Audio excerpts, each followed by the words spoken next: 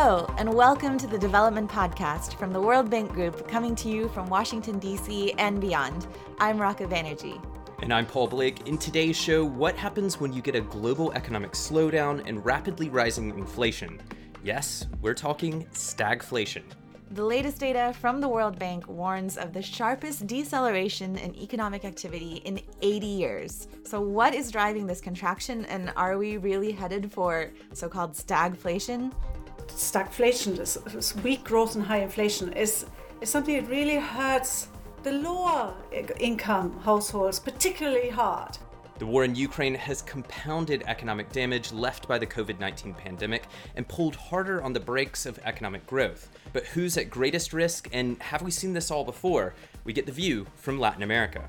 We had to pay, at that point, about 11% of GDP. 10% of the production of the country had to go simply to pay for interest of the debt. Imagine how big that is. So what does the World Bank forecast for the coming months and beyond? That's all coming up in the next few minutes here on the Development Podcast from the World Bank Group.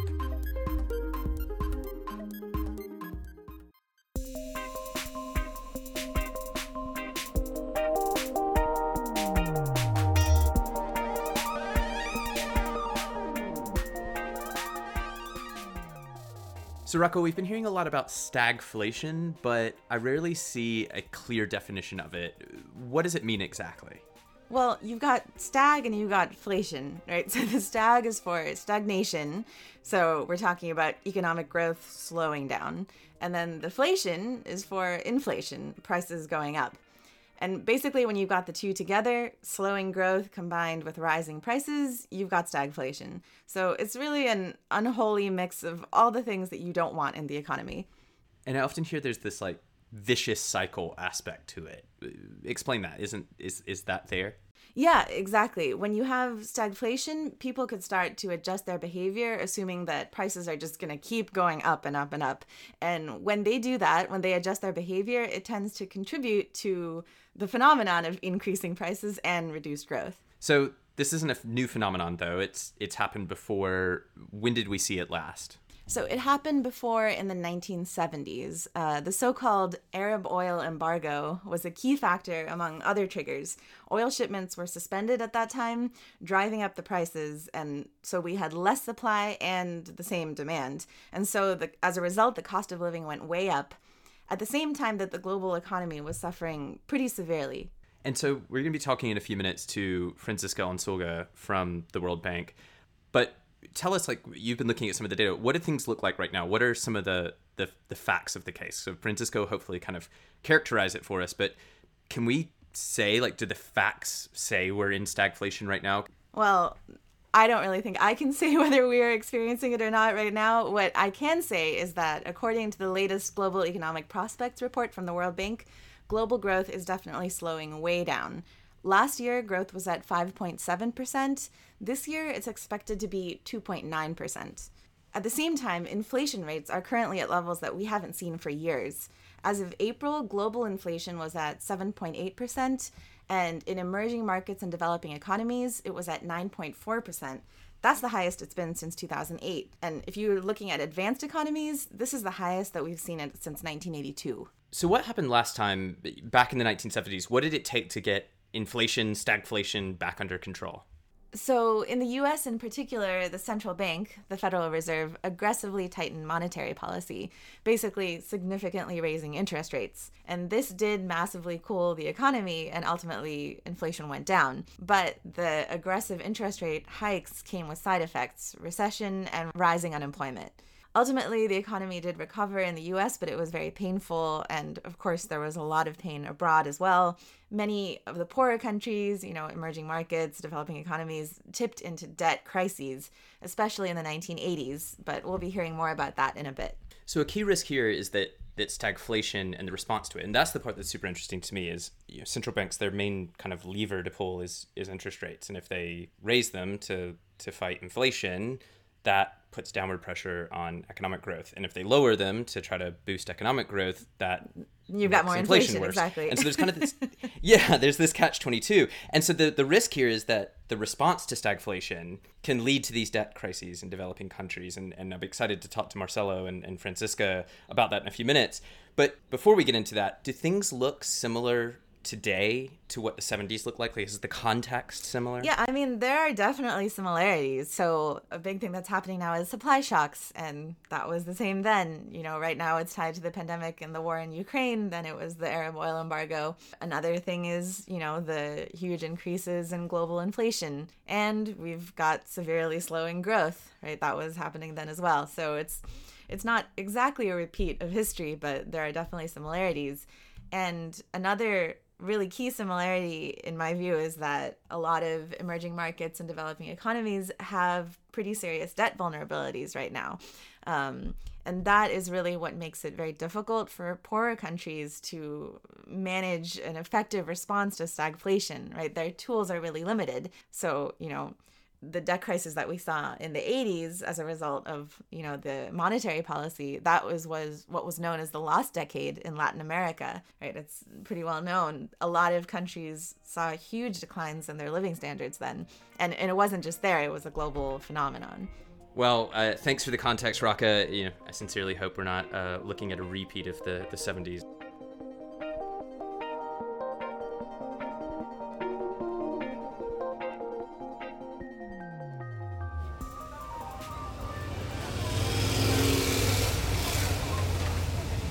What you're hearing is the sound of Mexico City, a huge bustling metropolis.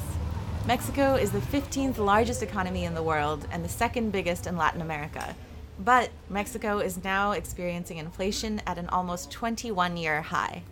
This has led some to cast their minds back to the so-called lost decade we just talked about, where Mexico, like others in the region, experienced severe economic disruptions. At one point, Mexicans saw inflation climb to almost 180%.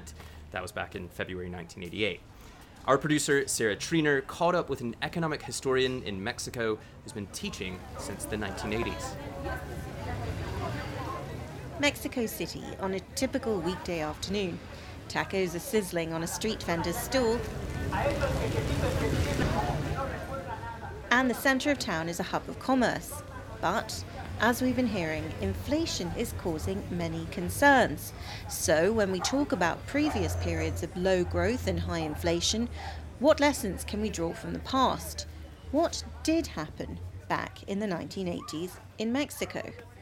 My name is Enrique Cárdenas. I am a professor in economics and economic history. I run several NGOs called Signos Vitales, engaged with providing accurate data and overall analysis of the country. I asked Enrique to tell me why global shocks caused a regional crisis, and I asked him how high rates climbed. Really high. I mean about 70%, 100% a year. We had a slowdown of the economy because of the debt crisis. We had to use about 5, 6, 7% of GDP as interest payments for the debt. So that of course extracted resources from the inside economy, from the internal economy, from consumption, from investment. We had to, to pull our belt, so to speak.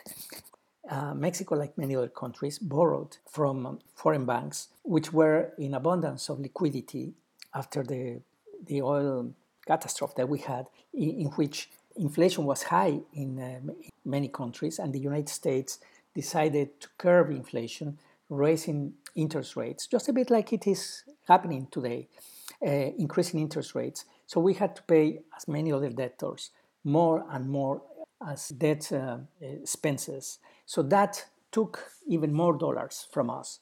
So we had to borrow and borrow and borrow just in order to pay those interests. And that strained the balance of payments to the point where we just simply didn't have any reserves to sustain the exchange rate. So it had to be devalued. So that was really the start of the lost decade of the 1980s. That it meant that we had to pay at that point about 11% of GDP. 10% of the production of the country had to go simply to pay for interest of the debt. Imagine how big that is. With inflation through the roof, debt spiralling out of control, and an economy in a kind of free fall, what did people actually experience? Well, not every income was indexed to inflation, and therefore those who weren't suffered even more because they couldn't cope with inflation as it evolved. So what it entails for people, for common people, ordinary people, is that they have less resources to live on. And with that scarcity, with not enough incomes, then, of course, life becomes much more difficult. In terms of recession, just people had lower incomes. They were not very happy. You went into the underground, in the subway in Mexico City, you would see pale faces, not very happy faces, not happy faces. It implied a tremendous flow of Mexicans crossing the border to the north, to the United States. I remember talking to my students in class where I would ask them, do you have anybody you know that lives now in the United States? So in the early 80s, just one or two would say, yes, I do have somebody. As time passed by, I asked the same question semester after semester. And the number of people that knew somebody abroad in the US simply, expanded and expanded. Thanks so much to Enrique for those reflections.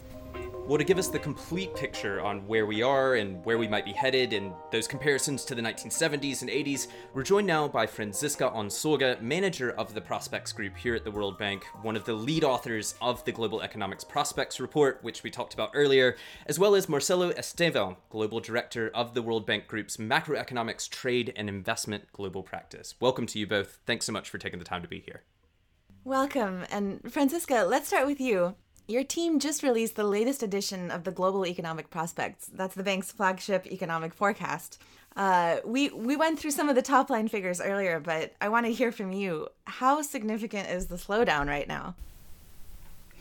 Yes, we are in the midst of a very steep global growth slowdown. It's the steepest global growth slowdown after any rebound from any global recession in the last half century, since the 70s. Oh, wow. So to put some numbers to this, in our recently released Global Economic Prospects Report, the one that you mentioned, we forecast global growth to almost half, from a very strong 5.7% last year to 2.9% this year.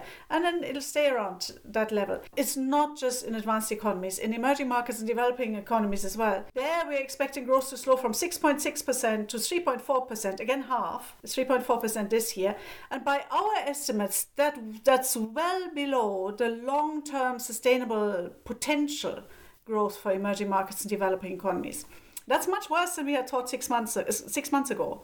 We've downgraded forecasts for 70% of the countries, and emerging markets, advanced economies, commodity importers, commodity exporters, you name it. Wow. That was 4 weeks ago. And since then, if anything, the outlook has deteriorated. Conditions have deteriorated. Oh, my goodness. Okay, so given all of that, it sounds very bad. How real is the risk of stagflation? Is it inevitable? Are we already there? Well, stagflation is a contentious term. So just to start with a definition, there's one definition: weak growth, high inflation. And by that definition, yes, 2022 looks very much like stagflation because of the growth slowdown we just talked about and the inflation, high inflation. So let me just illustrate the high inflation. Inflation is globally running now at a 14-year high. In emerging markets as well. In advanced economies, you have to go back 40 years to get this kind of inflation.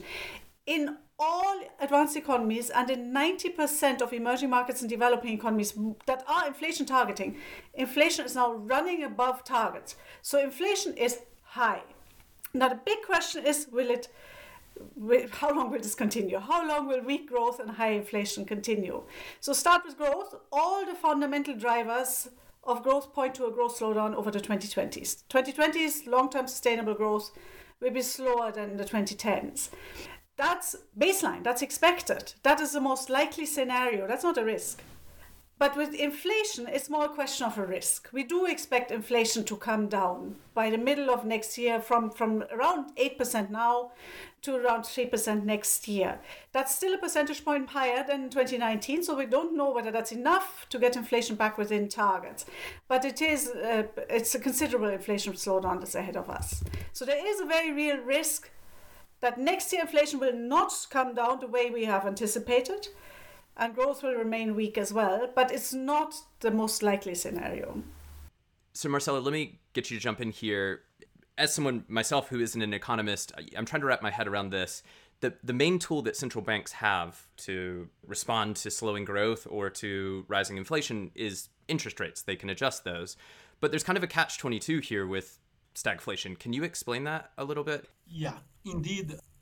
But first of all, thanks for inviting me to participate in this conversation. This is a key topic that we are facing right now. Indeed, I mean, if what you see happening is that many central banks are fighting the inflationary shock by raising policy interest rates.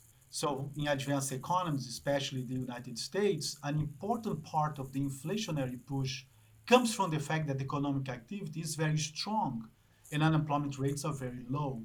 Raising rates helps controlling aggregate demand and also helps anchor inflation expectations in the United States. But most emerging markets and developing economies do not have booming economies right now. Actually, most of them are facing lackluster economic activity, and we just heard from Francisca that the outlook is not great in terms of growth rates, certainly compared to previous decades. But many are still raising interest rate, for instance, to keep exchange rates from devaluing too much, as this has an impact on inflation and inflation expectations. So, so here we have a set of countries that need to hike rates. This has an impact on several economic variables, but has an impact also on growth through investment, through lower investment rates. In this world of higher interest rates, also it becomes expensive to issue debt and finance public accounts. Countries that already face a large debt overhang will be in a worse debt dynamics path, again, because debt will rise faster and growth will be lower. And, that's a recipe for that crisis. There will be side effects of this rise in interest rates that is needed, but countries need to tread carefully.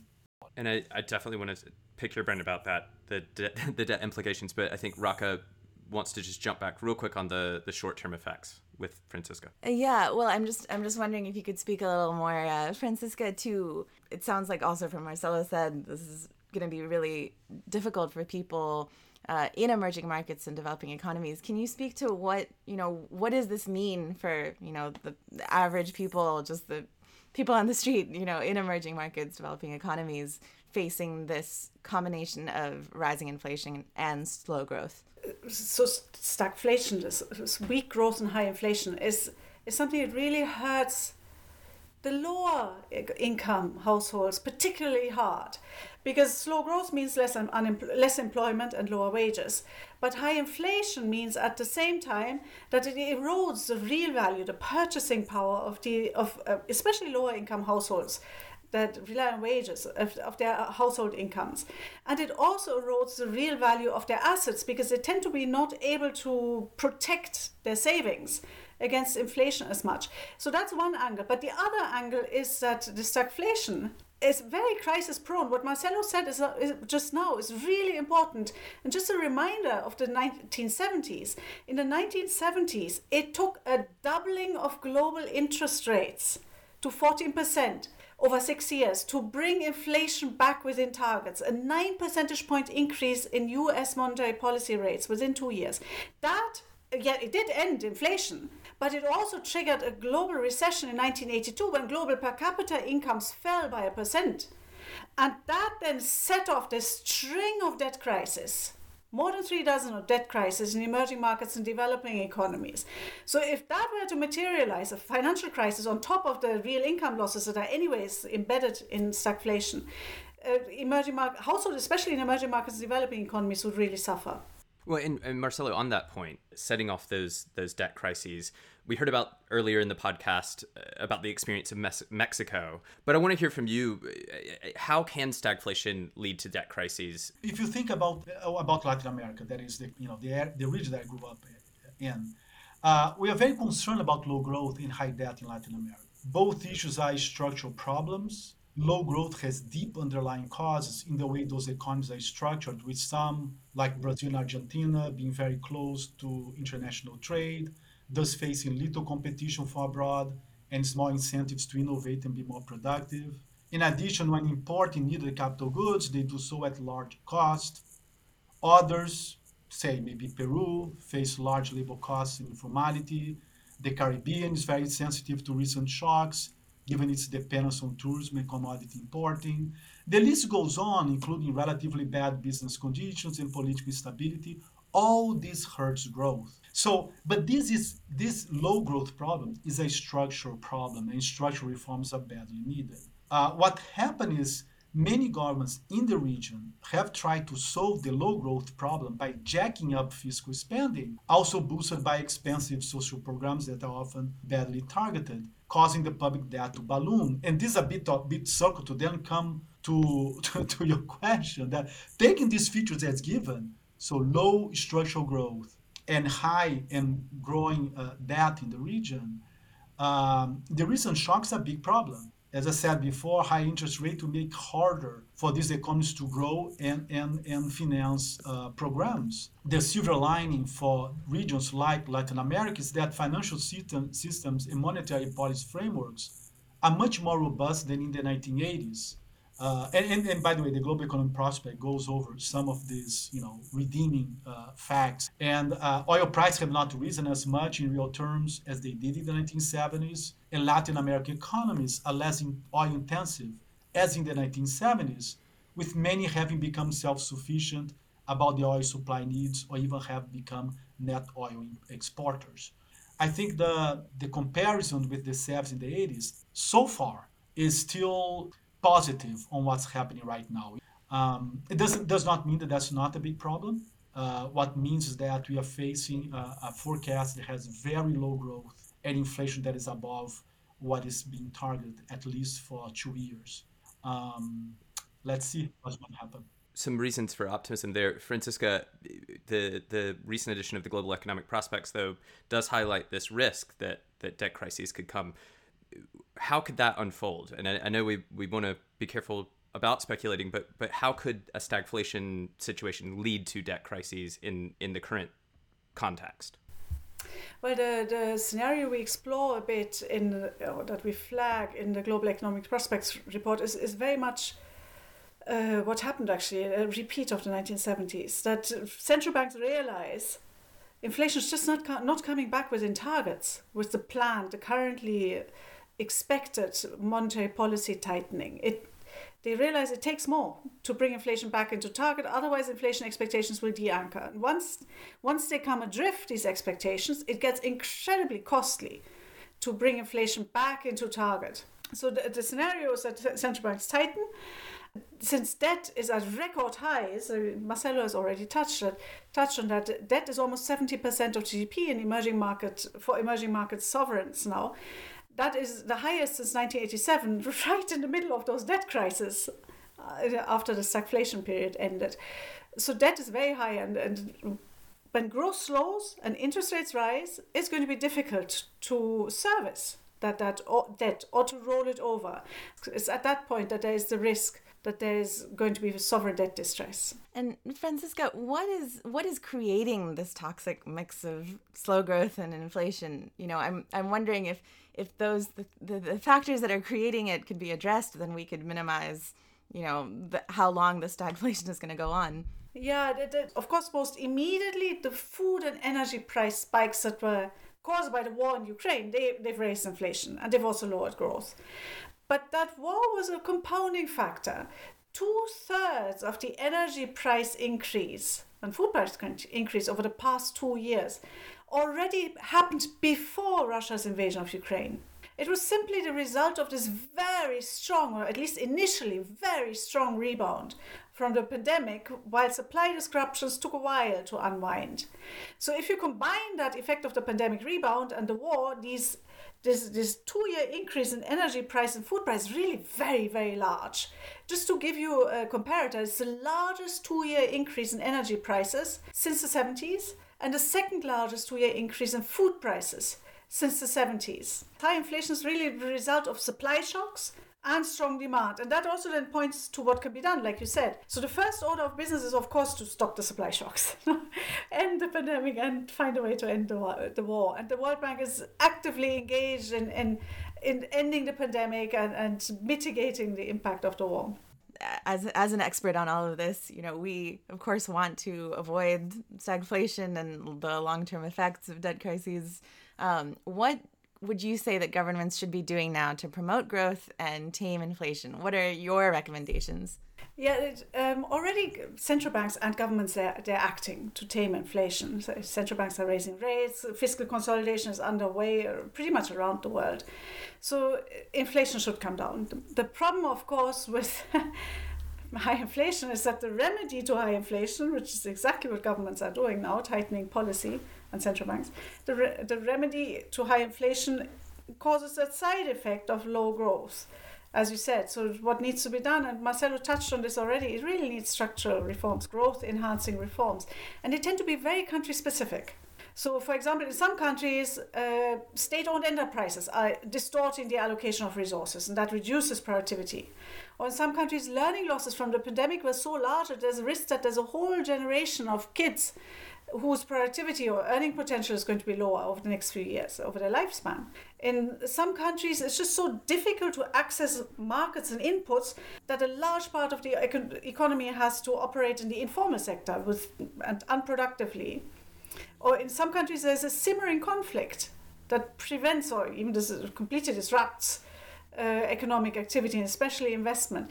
So what is needed are measures that boost productivity growth. But what these specific measures are really depends on the country. And Marcelo, some of those countries, I know you've written about countries facing, a large number of countries facing debt vulnerabilities as we enter into this potentially stagflationary context. If an official from one of those countries that's facing debt vulnerabilities were to phone you up and say, what do we need to be doing now? What would you tell them, adding on to Franziska's advice there? Yeah, I mean, that's the issue of my professional life. I've been involved in many crises before. But I would say that, and the answer depends on the particular case, but in general, I would say that the answer is simple to give, but hard to implement. Countries need credible fiscal frameworks. Private investors love to lend to countries that have one of those frameworks, as the fixed income they get from such lending is in general much better than they would get by lending to developed economies. So countries with credible fiscal frameworks are insulated because there will not be lack of funding for them, even in a situation of crisis episodes. But how to get there? And often the list comes out of the first law of holes. When you are in one, stop digging. I mean, adopting good fiscal and structural policies now can still repair a lot of the damage and help countries, send this good signal to private investors. I mean, the debt overhang can be dismantled if governments improve debt management procedures and public spending while strengthening the legal environment for debt contracting. Speeding up debt restructuring could play a role. I mean, many of the countries in trouble today are set to fail if they cannot get help. And the international community must help them by improving global initiatives that facilitate that restructuring. Policymakers should also explore every opportunity to encourage different types of creditors to come quickly to an agreement that provides relief to the, if you are over indebted, and moving away from purely fiscal and debt measures. The best way to escape a debt trap is to grow out of it. Measures to improve business conditions, better allocation of resources, and healthy market competition. We talk about, opening up of closed economies, are essential policy actions to boost productivity growth. So government should take advantage of this crisis to move faster on key structural reforms. The point here is that crises also bring opportunities. Amid the overlapping crises we are seeing today, governments have an opening to plant the seeds for a more stable and prosperous future, and they should definitely not pass up the opportunity. Thanks to Franziska Onsoaga and Marcelo Estevao for taking the time to run through all of that with us. Fascinating insights. Well, that's about it for this episode of the Development Podcast. From me, Paul Blake, and from Rock of Energy, thanks so much for taking the time to be with us. We'll be keeping a close eye on the numbers and bring you more on the health of the global economy soon. Thanks for joining us, and as always, please send us your questions, comments, suggestions. Reach out to us by email. We are at thedevelopmentpodcast@worldbank.org. Till next time, goodbye.